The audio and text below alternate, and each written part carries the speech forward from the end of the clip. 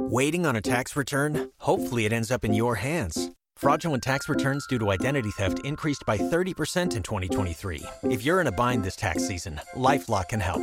Our U.S.-based restoration specialists are experts dedicated to helping solve your identity theft issues. And all LifeLock plans are backed by the $1 Million Protection Package. So we'll reimburse you up to the limits of your plan if you lose money due to identity theft. Help protect your information this tax season with LifeLock. Save up to 25% your first year at LifeLock.com/aware.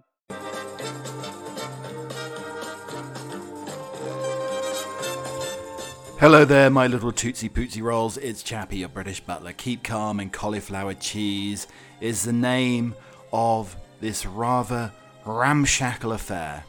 This podcast knitted together with nonsense and presented to you as a carb-laden treat. So you've got the key elements. Cauliflower, so a little stinky. Very cheesy. There's some goodness in there, but it's tremendously carb-laden as well. And that's what we like to do. We like to stock you up with carbs for the week, so you've just got enough sustenance to keep you going for the entire week in our 2 episodes per week. We had a little special on Monday, a Blue Monday special. Hopefully that got you through the week. And here we are again with Friday. Thank bloody goodness. And I tell you something, it is bitterly cold these last few days. We've had like a bad weather, semblance of bad weather anyway, over the last week here in Colorado. We hadn't had snow for like 240 days. And then all of a sudden we've been hit pretty hard. We had 5 inches on New Year's Eve, probably another 4 inches last night. Ooh, Motrin. And I'm really sort of enjoying it, but that first walk in the morning, I was talking the other day about finding your happy place, dog walking, that brisk walk in the morning, really just get you set up for the day. But you have to get out of Chappie Towers to begin with. That's the key. You don't feel like it, especially trying to squeeze on these rubber boots, these rubber Wellingtons with the yak tracks attached to the bottom. It is quite the effort. And then getting them off, that's a whole nother problem. I talked about that the other day. I did some Google searching and I was looking for ways of removing rubber boots. My father did have the old Wellington boot remover thing where you pop your foot in, the other foot provides some sort of leverage and steadiness, and then off pops the Wellington. So I am thinking about that. I can also go and find some stairs somewhere and then ease them off that way. But I tell you, you probably need like Jeff Capes and several individuals who won the world's strongest male competition, or indeed female competition, to prize off these rubber monstrosities that are attached to my feet. Now, nothing keeps the foot drier than a Wellington boot, I have to say. But I think I've actually strained my arm. And I was thinking the other day, I think I've got tennis elbow. And then I was thinking, well, is it a situation that when men hit their 40s they get tennis elbow? Because I swear my father had tennis elbow in his 40s. I haven't been like chopping up huge hunks of meat or playing badminton or anything like that like he used to. But I have a very, very stiff elbow. And I don't know, it's onset of arthritis. I'm trying, obviously, my eternal favourite, the turmeric. That's not quite hitting the pain spots yet, but it's frozen. And then it made me also think about tennis elbow. Surely people got tennis elbow more when they were doing those little flicks, those little volleys. Nobody seems to volley that much anymore as well. Was tennis elbow more prevalent during the eras 60s, 70s and 80s where you had that sort of serve volley type of tennis? I don't know. I'm really probably confusing you, the listener, those of you who do not like tennis. Well, there's no volleying these days. Well, there certainly will be no volleying for Novak Djokovic. He'll probably take some weeks off, probably, which is a fair idea, I think. But I'm just thinking, like, people over time, I was thinking about tennis elbow and that sort of stiffness over the elbow, and it's in the right hand as well. It also makes, have I sort of overused my right hand over the years? obviously being a wonderful scribe. That could be a problem as well. But is it me, or did Napoleon used to tuck his right arm into his sort of his blouson, his bustier, his tunic? He used to have his arm tucked in there, didn't he? So I wonder if he had the stiffness of the shoulder or elbow. Maybe Napoleon suffered from tennis elbow. I mean, you could probably get some vestiges of warmth if your hand was tucked into like a tunic or something like that. Or maybe he had a gammy arm. I don't know why Napoleon had I think it was his right arm, it could have been his left though, tucked into his tunic. I do think that, he was probably a very fine swordsman. He was very good with a rapier in a duel. And he probably twisted his elbow and he had like some sort of form of swordsman tennis elbow or something along those lines. But it sort of makes you wish, I just wish it was in my left arm. Because I think I use my right arm for literally everything. It's like the left side of my brain. I do not use the left side of my brain. I do not use my left arm. But when I have a gimpy little right arm and a right elbow, there's going to be all hell to pay, I think. I tell you something, I'm really leaping into 2022 here. I started also tracking my sleep patterns. So, I don't know. These things, who knows, they could be gimmicky. They could be just prying and taking away your money. But I downloaded this sleep app that basically tracks my sleep patterns. And I don't know how the thing works. Amazingly, how does it know that I fell asleep at 12:20 last night? And then I woke up at 6:35. I think that's pretty bloody accurate, because I was having terrible trouble. I had I don't know, and this again could be old man syndrome. And maybe my frozen elbow is related to me sleeping with my entire big old noggin resting on a pillow with my hand under the pillow, because I do need the hand under the pillow. It's a sort of comforting thing. It's like a comfort blanket type of situation. But I don't know how it tracks that, because I think that's pretty accurate. And it gives me some sort of rating. Like overall in the last week, I've been doing it about a week, I get a rating of 801. That's a sleep watch score. Now how do they track these things? They're up 12 points apparently. But yesterday's sleep, down 83 points. It's like the stock market, for God's sake. 6 hours 15 of total sleep time. That's 78% of the sleep goal. Yeah. I'm 71%. That's under target. Last night I got 4 hours 35 minutes of restful sleep, and the rest was light sleep. And then there's apparently a 31% sleep dip. Now, what does the sleep dip talk about? Is that like some sort of midnight feast where I go and dip my paw in the honey pot or something? Is that the sort of dipping? Is it sort of more carnally related, a dipping? Who knows? 65% regular sleep rhythm. That's quite good. It's not too bad. I don't think it's as good. My sleep rhythm hasn't been as good last night as before. And then a very low BPM, 51 BPM, 31% dip.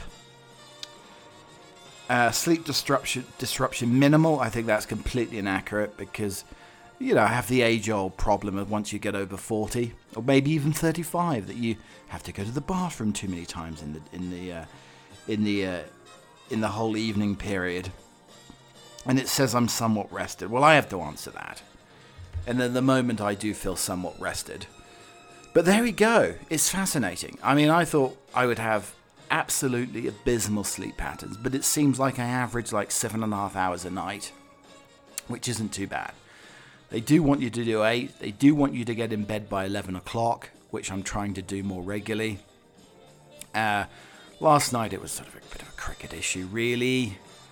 2 injured, wounded batsmen struggling out and playing manfully, with 3 lions on their chest for England, and that kept me up till 12:20.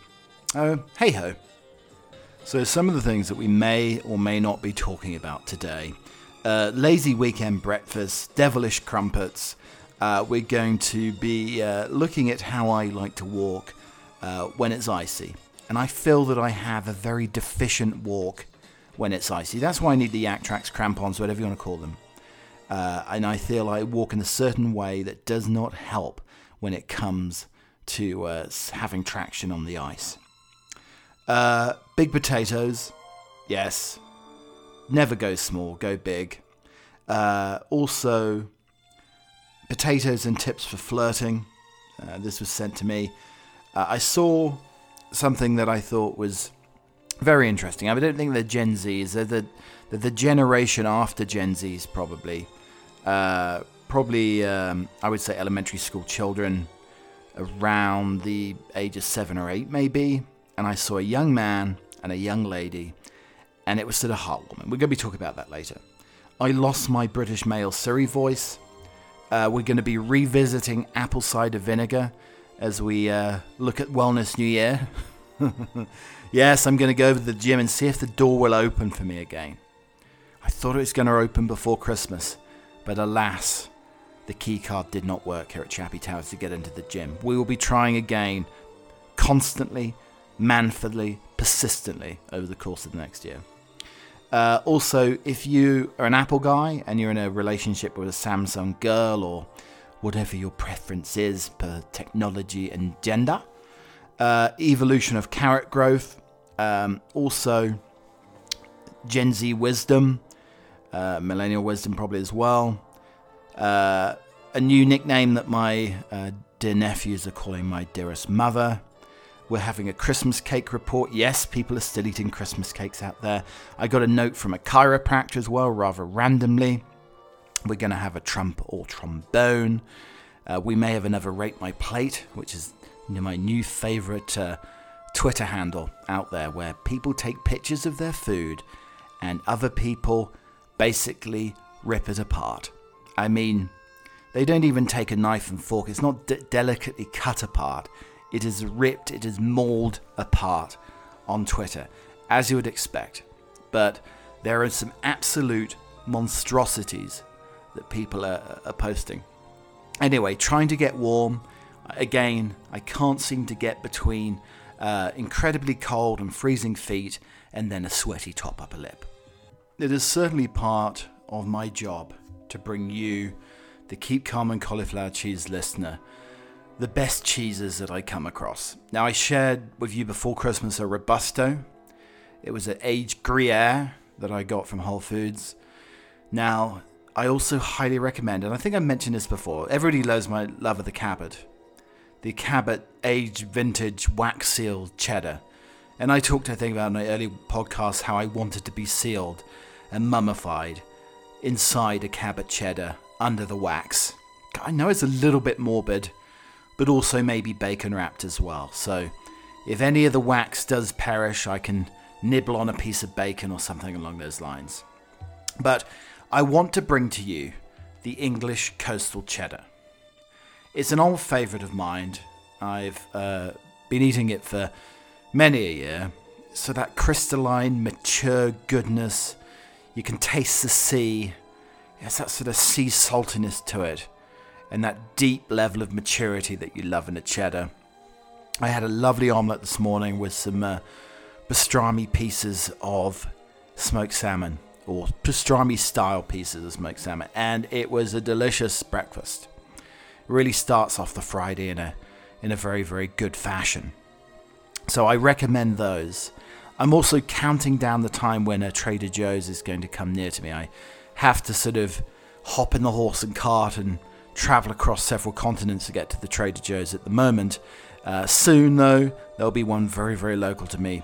Absolute joy to shop in, especially go Thursday in the morning. Nothing better than a very strong cup of tea and then a lovely visit over to Trader Joe's. It is the time of year again where I'm testing the traction on the ice. I am the world's worst ice skater. I've tried it a couple of times. It scared the bejesus out of me. It's part of my theory that any winter sport, skiing, snowboarding, ice skating, is better if you're short. It's better if you have a lower center of gravity. Now, I know there's tall skiers out there. I've seen them. But more or less, you get the shorter fellas, don't you? The shorter lasses who are better at these winter sports. I would love to be a good ski. I would love to ski. I'd love to be able to ski. But I feel like it is the bigger you are, the harder you indeed fall. So this time of year, I do slip on the crampons. Yes, it's crampons. It's not some sort of sanitary product. It's something you strap onto your foot, and it has little spikes or pieces of plastic or studs, as you call them, that basically keep you upright, stops you from slipping over, allows you some traction on the ice, and they work wonderfully. The Crampons, Yak Trax, any of those brands are really fantabulous and gives you a bit more confidence on the ice. Whereas I think the trouble is, if you don't have confidence on the ice and you think you're going to slip, you're going to slip. The Crampons do give you that added confidence in your own ability. And also walking like a penguin that's constipated, wide legs apart, and then from side to side, that stops you from slipping as well.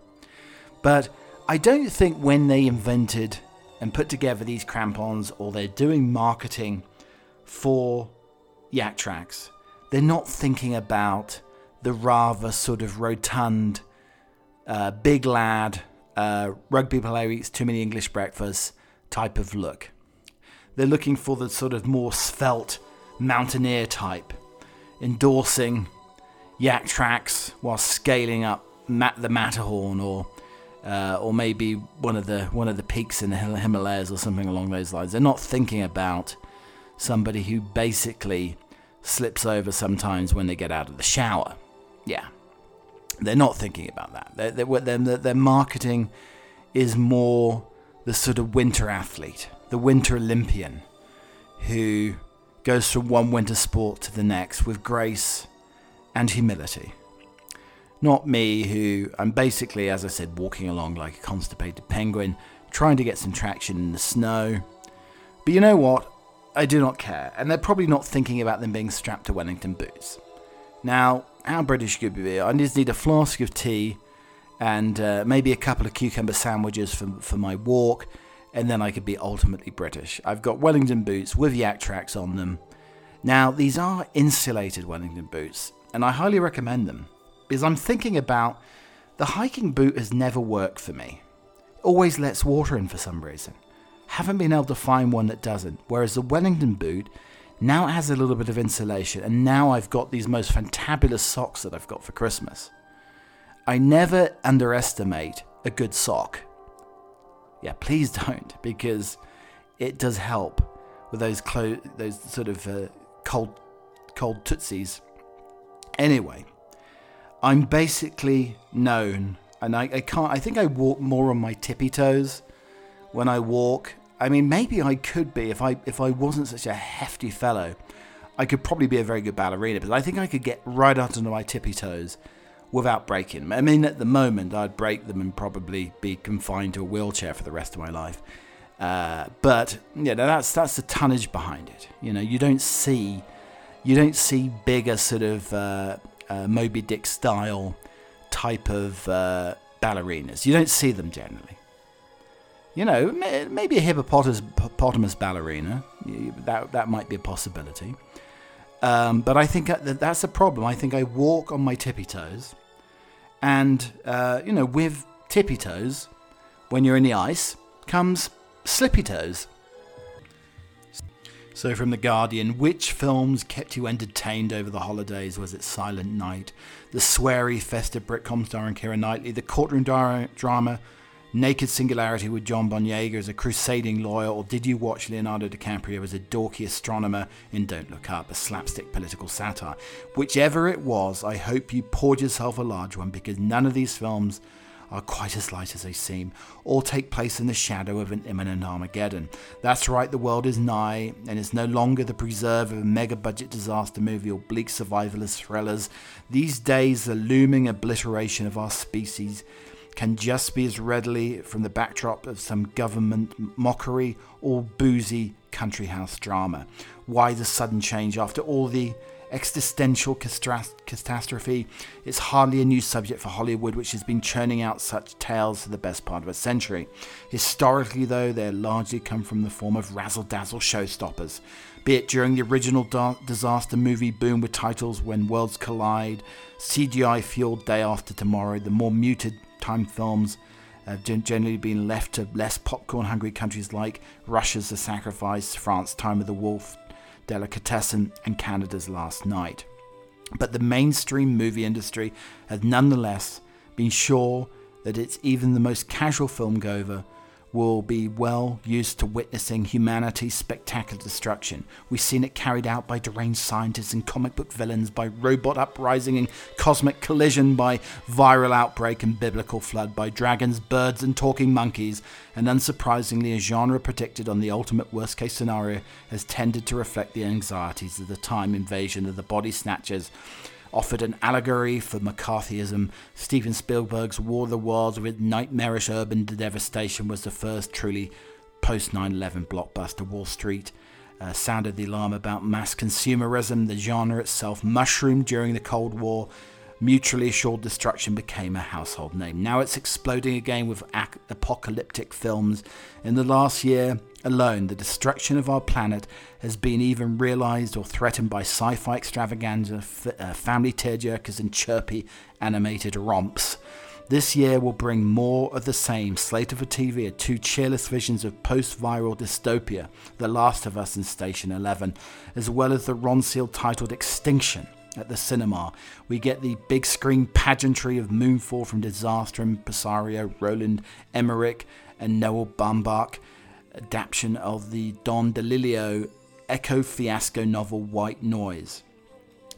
But treat yourself to the best film of the festive season, Humans, an understated chamber piece in which a dysfunctional family gather for Thanksgiving under the distinct atmosphere of, you've guessed it, creeping existential dread. The real drama, though, lies in the bickering of rival siblings, senile grandparents, and sozzled patriarchs. It's now more evidence that the end of times anxiety can now be treated as a mundane off-screen secondary to the domestic fallout, call it kitchen sink nihilism. So it's a long way from the cigar-chomping triumphalism of Armageddon and Independence Day, both certified artifacts of the Clinton-era America. But maybe this trend for quietly apocalyptic adjacent storytelling is expected to, in an era where the real-world headlines tell us survival bunkers, fire tornadoes, doomsday glaciers. Dr. Strangelove's breakneck bomb ride was a response to a world where nuclear decimation could arrive at any moment. Adam McKay's climate change satire, Don't Look Up, it takes its lead from Kubrick's movie, invoking the apocalyptic as an act of ridicule towards the complacent political class. The 6 decades on, the tone has shifted from the Antarctic glee to resignation, exasperation. Maybe the destruction of the entire planet isn't supposed to be fun, says Jennifer Lawrence, a scientist. Well, I think the thing is, we've become, in these last 18 months, where we've been locked down, we've been working from home, we've been not being able to travel, not being able to do our normal things. I think a good old meteorite hitting the earth and destroying everything whilst everybody's around a dinner table, in some ways is a little bit more reassuring than being on one's own. The loneliness of this pandemic for a lot of people. And, you know, a rip-roaring yarn of a dystopian world and a Trumpian leader. And Mel Streep is absolutely brilliant in Don't Look Up, I have to say. I think the asteroids is a bit more reassuring than pandemic, endemic, and whatever next is coming. The dreaded Florona. One of my favourite Twitter handles and sites at the moment is Rate My Plate on Twitter. So basically people take pictures of the food they've made and get absolutely ripped apart, castigated by the Twitter audience. And Stevie V posted a picture of his sausage casserole. You've got on the plate, and I mean this is part of the joy of it. This is probably more of a visual thing, but this is the joy of the podcasting. Let me describe it to you. Mashed potato smothered in brown gravy. Then you've got 3 sausages, I think it's the red wine gravy, coated with the gravy, some wilty old broccolini, and then 2 erect pieces of buttered bread. And this is what we have. We have happy trees is one of the responses here. Why have you got 2 slabs of Victoria sponge that are erect? What's the tentastrum again? Any pirates with it will now score an automatic 0 from me. Ooh, that's proper winter grub. Did the bread get lost and join the wrong meal? Mash and bread. Ditch the broccoli for any other veg and lose the pre-buttered bread, and then it's a decent plate. Get rid of the green stuff and it's a solid 9 out of 10. 9 out of 10, if it wasn't for the big tree, it would be 10 out of 10. If you have a brain injury, the bread could probably crush your brain. Filthy, needs bread and more butter on the bread. That's literally one of my ideas from hell. Mash yuck and wet sausage yuck. Could have done without the bunch of flowers and the cake. Mouldy Madeira cake, anybody? Something's weird going on with that bread and butter. With the soggy mash, it looks decent. Looks like a nice gravy as well. I mean, the gravy really does resurrect things. I think in 2022, if you learn anything from this podcast at all, is everybody knows my obsession with gravy, but make better gravy in 2022. So whilst I was scouring through Twitter after Ate My Plate, I saw Michaela Stranking. So she's been a children's TV host. She does the Spring Watch, Autumn Watch, Winter Watch, Summer Watch on TV. But she has some interesting things. I think she's based a lot of the time in South Africa now. And she saw this on a beach in Plettenberg.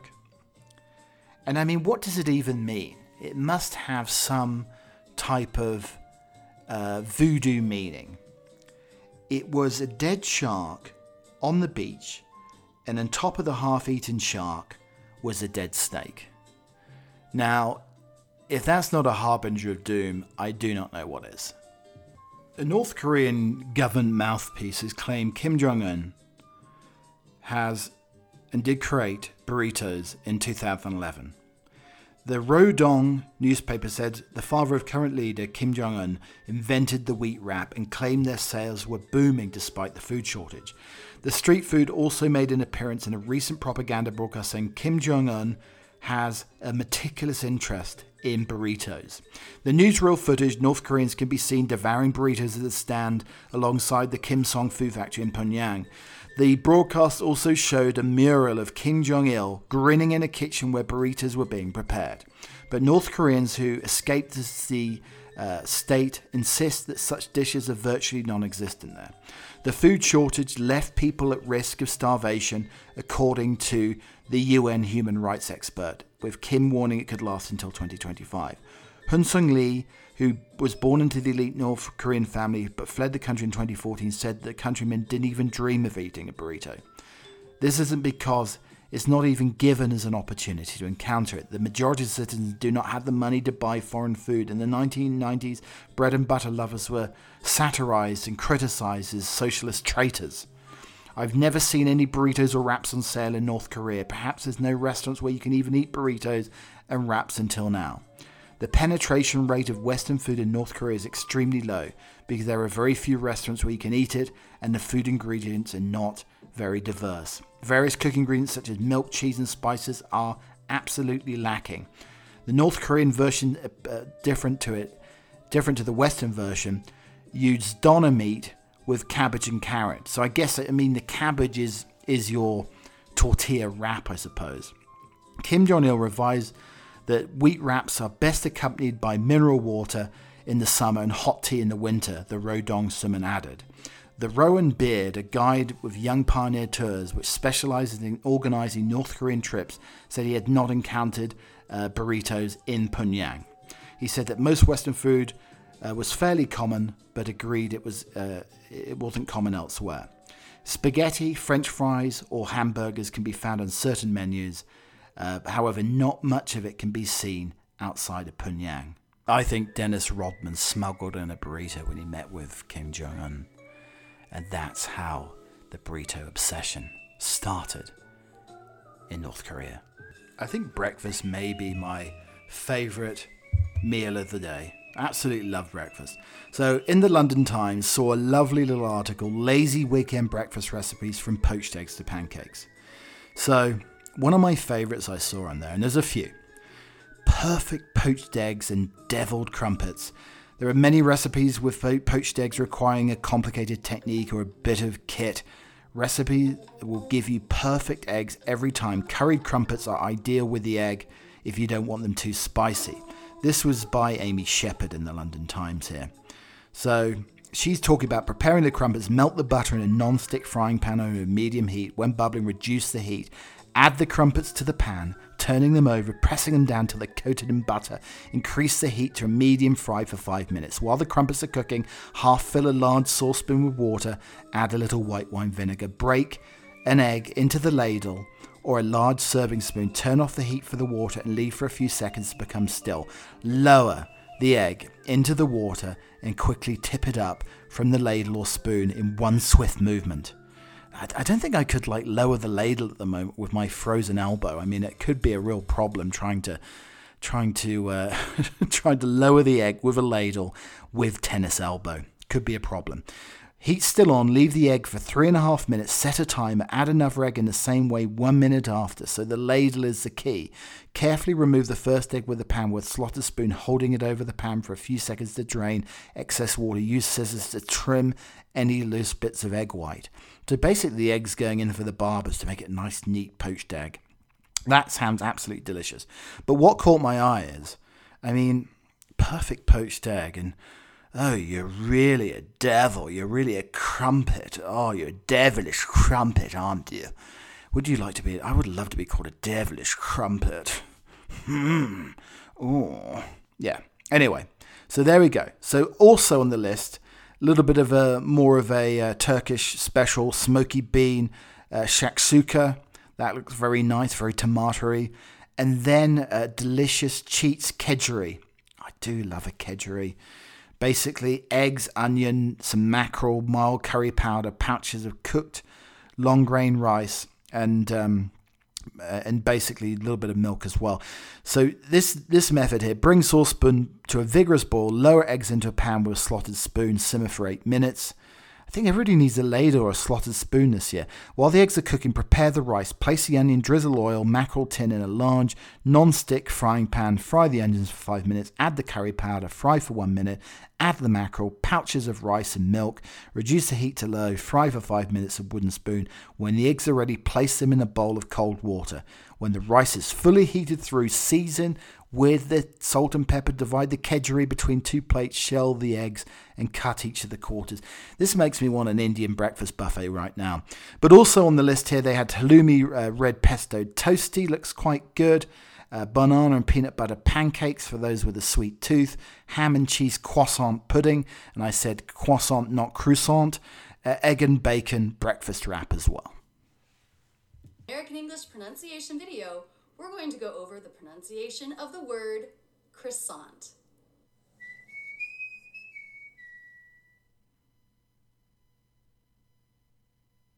This week's word of the week is croissant.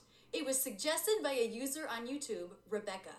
Thanks so much for this suggestion. It allows me to indulge. I absolutely love croissants. One of my favorite pastries. No, Rachel, it's croissant. Croissant. So, very British Problems official. Absolute joy to look at. So, here's some of my favourites of the week. We've had a few teething problems. Translation. It's been a bloody nightmare. You look tired. Yes, I was up at 3 a.m. again thinking about a task I've had on my to-do list for months. I just completed it. It took 4 minutes. And here's the rest of the year in one paragraph. Pancake day. Chocolate eggs. While the sun's out, it's summer. Raining now. 3 days of too hot. Nearly Christmas. Scary night. Fireworks night. Christmas proper. New Year. 2 days of fitness. Snow warnings. Back to where we are. So, if you're thinking about potatoes, and some of you have given up carbs, you dastardly smart people. But yeah, if you're thinking about potatoes, make sure you go big.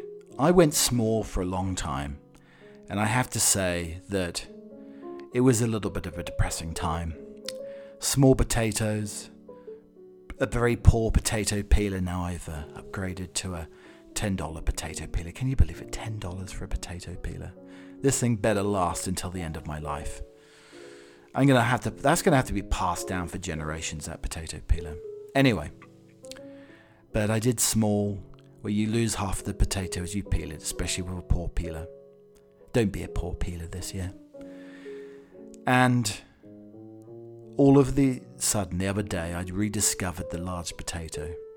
Costco, Sam's Club, Cash and Carry, all of these places you can get large, big bags of potatoes.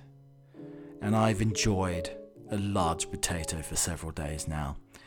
And the joy and aspirations are now returning of the larger potato. And I did read about this. This was actually sent to me. It's actually a tip for flirting. If you have a bigger potato, you can actually carve your telephone number into the potato and roll it to an eligible suitor you wish to court with.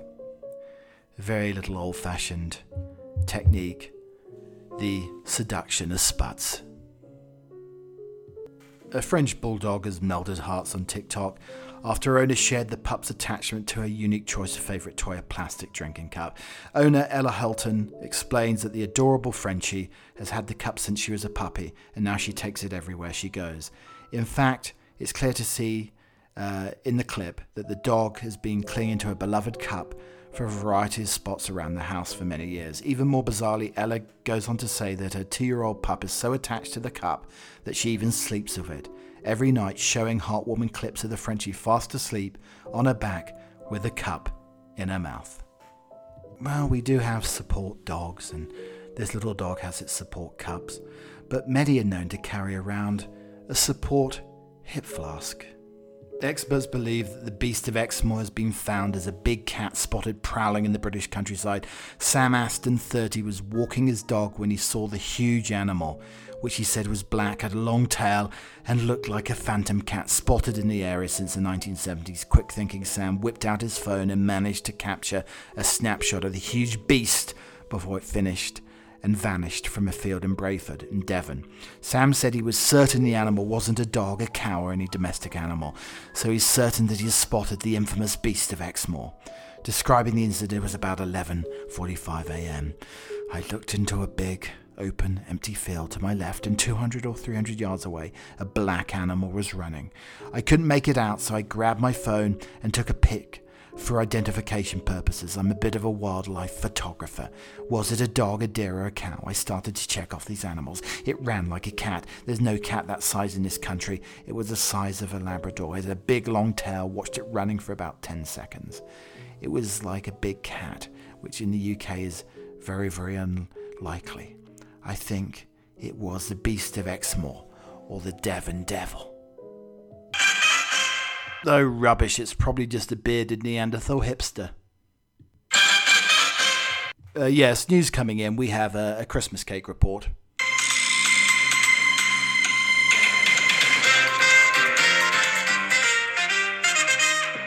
Yes, Christmas cake report. Real structural issues, too many cherries, very, very crumbly, 3/4 of the cake left.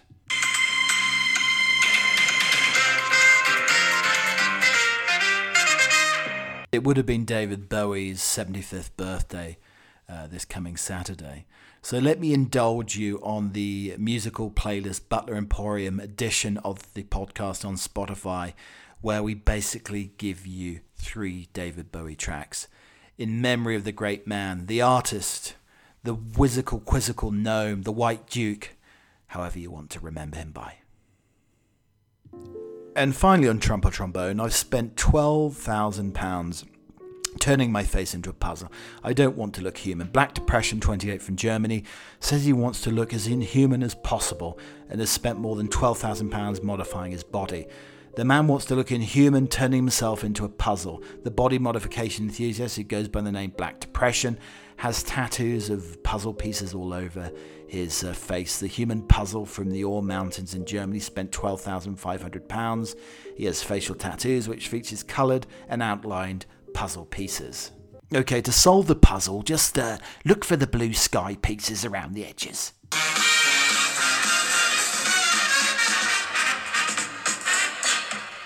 Thank you very much for listening to the second edition of the podcast this year in 2022. It's been lovely having you here. Like and subscribe where you can. You can follow me on Instagram at Keep Calm and Cauliflower Cheese on Instagram, at Keep Cheese on Twitter. And also, if you like the audio version, you can listen on Apple Music, Apple Podcasts, Spotify, Slacker, Breaker, Audible, iHeartRadio, Pandora, and many other areas. If you like music with your nonsense, then you can listen on Spotify Podcasts. There is a Butler Emporium musical edition of the podcast where you have Armed and Extremely Dangerous, you have Orlando Weeks, you have Jamiroquai, Holly Johnson, Frankie Goes to Hollywood, you have some Pilot, you have some Rolling Stones, David Bowie, Big Audio Dynamite, some Rufus Wainwright, and also some Ian Jury and the Blockheads, if you like your music. Basically, you can listen to the podcast anywhere. As I was just crumbling up this pastrami smoked salmon this morning on top of my lovely omelette, I could hear Keep Calm and Cauliflower Cheese sizzling in the background. It's so hot, it's sizzling, it's spicy, it's ready to go in 2022. And thank you so much for your support, especially this last month where we had a huge listenership in December. Coming up next, a January poem. This is from Patrick Kavanagh.